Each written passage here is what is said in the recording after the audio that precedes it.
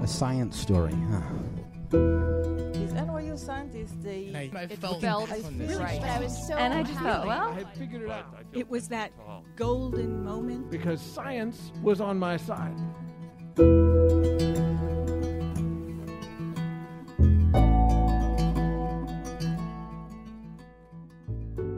Hey everyone, I'm Ben Lilly, and welcome to the Story Collider, where we bring you true personal stories about science.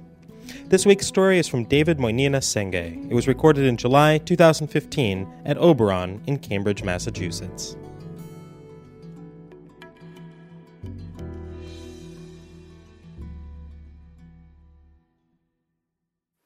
I hopped off the train, ran as fast as I could, barged into my office door, and without even saying hello to my lab mates, picked up the phone and dialed into the conference line. Hello? Hello, this is David. On the other end of the line was a journalist who had been asked to write about my story, to write about what motivated me to get into science and why I choose to study what I was currently studying today. Pretty much the kind of questions you get asked on the first date. I've been on a couple of first dates before and had a couple of these kinds of interviews, and I practically knew the answer to this question way before it was asked. But not this time. And when the journalist said, David, you grew up in Sierra Leone during the Civil War. Tell me about your childhood. I murmured some words like, I could talk about my childhood and I can talk about the war and yes, he quickly interrupted. You grew up in Sierra Leone, right? And you were there between 1991 and 2002 when the war ended. Yeah, so tell me about your childhood. This question is a kind of question I've been asked ever since I left home as a teenager to study in Norway for 2 years, and then when I came to Cambridge to do my undergrad in engineering at Harvard, and now at MIT. But this was the first time that I couldn't find an answer, especially when his second question was, you're currently studying at MIT doing your PhD in prosthetic socket design. Tell me how the war informed what you're currently studying today. It was at this moment that I realized that it was never my story, but rather it was the story of whoever was writing the next article, whoever had given me the next fellowship or the next award. It was their way of telling the world what they thought my experience of the world was. And when I thought about it, what they were really asking me could have been this. David, we want to tell the world that you grew up in Sierra Leone and possibly had a traumatic life experience, and you made it out to the United States of America and luckily are studying at MIT to develop prostheses to send back to poor people in your country. Thanks to MIT and thanks to the United States of America. We want you to say yes. Could you please do that?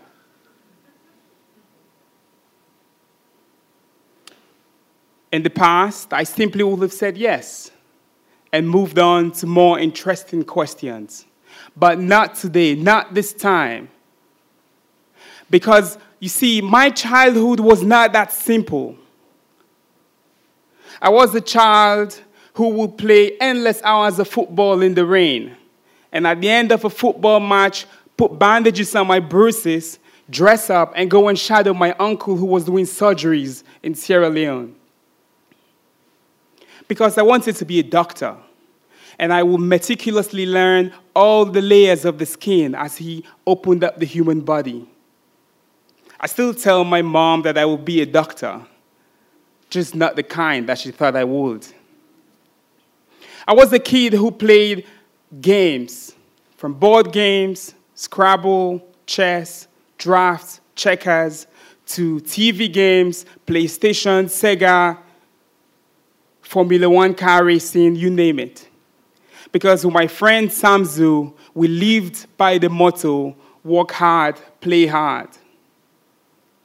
I was a kid who took many hours of private lessons to complement my public school education because I needed it. And more importantly, I loved getting the prize in physics in school because I was inspired by my dad, who taught maths and physics in the early years of his career. I was also the kid who at 10 would write my own rap lyrics and join my brother and his colleagues to go on live battle in clubs. I don't think my parents quite knew that I came back home at 3 a.m. at 10. I was the kid who asked so many questions that one of my uncles literally banned me from being in the vicinity of where he was telling the story because he knew that the minute I started, I will never end. It was that curiosity that got me into the path of science. Because in one of those conversations where I was talking to people who were older than I was, they said, the reason why the amputees who were sitting by the roadside in Freetown were not using their prosthesis was because they just wanted to beg. They got the prosthesis for free. Why weren't they using them? I was not satisfied with this answer, so I went and had conversations with these amputees. And there I learned that the reason why they did not use their prosthesis was because they were uncomfortable. They had pressure sores, they had blisters, because their limbs were ever-changing. And so when I learned many years later, as I was about to begin doing my PhD at MIT, from my current advisor, Professor Hugh Herr, who himself is a double amputee, that problem was not just for people in Sierra Leone. He himself, a tenured MIT professor, described the same pain as was described to me by people in Sierra Leone. He's perhaps the smartest biomechatronics engineer I know. He wears bionic ankles, and yet gets pressure sores and blisters. So I joined his research group because this was an interesting problem to solve that had global significance and was locally relevant to Sierra Leone. For my research, I used medical imaging and MRI to capture both the outside and internal surfaces of the residual limb, the part that is still attached to the human body after the leg has been amputated. We build these models that are then validated using robotic tools that some of my colleagues have built at the lab. And then I develop and design these 3D printed multi-material prosthetic sockets that are much more comfortable for the body. I do this because we're curious to try to understand how you connect the human body to machines comfortably. Now, if this were a story that was being told by one of those journalists, the headline would read like this: MIT student from war-torn African country invents 3D printed prosthesis for the poor. While any one of those words, or a couple of those words could be true, they are not my own truth. Because what gets me to work every day is to think about how we can better connect the body to prosthesis. Think about it. Or just any interface. Your shoes still give you blisters. So if there's any one thing that I want you to take away from this story, it is that my curiosity and my interest in science started in surgical rooms, in Sierra Leone, and from football fields where I was playing in the rain, not while I was running away from bullets.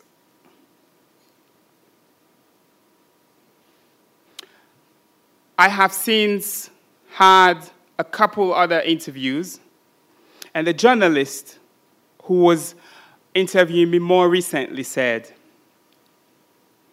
"Look, David, I know you don't want to talk about your experiences in the war, and how it relates to what you're working on. I said, yeah, I don't want to because I want us to focus on the research that's currently going.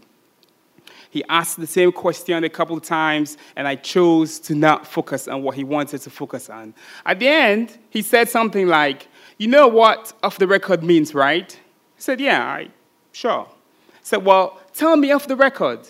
Why don't you want to focus your story on the wall? Because I will hate to look so foolish for not mentioning something so important, he said. They say only gods and fools don't change. I am no god, and I pray that he's no fool, but I insist. This is my story, and this is how I want it told. Thank you.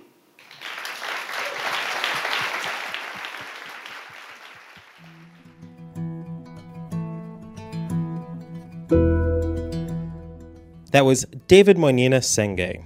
David was born and raised in Sierra Leone and is currently a PhD candidate at the MIT Media Lab.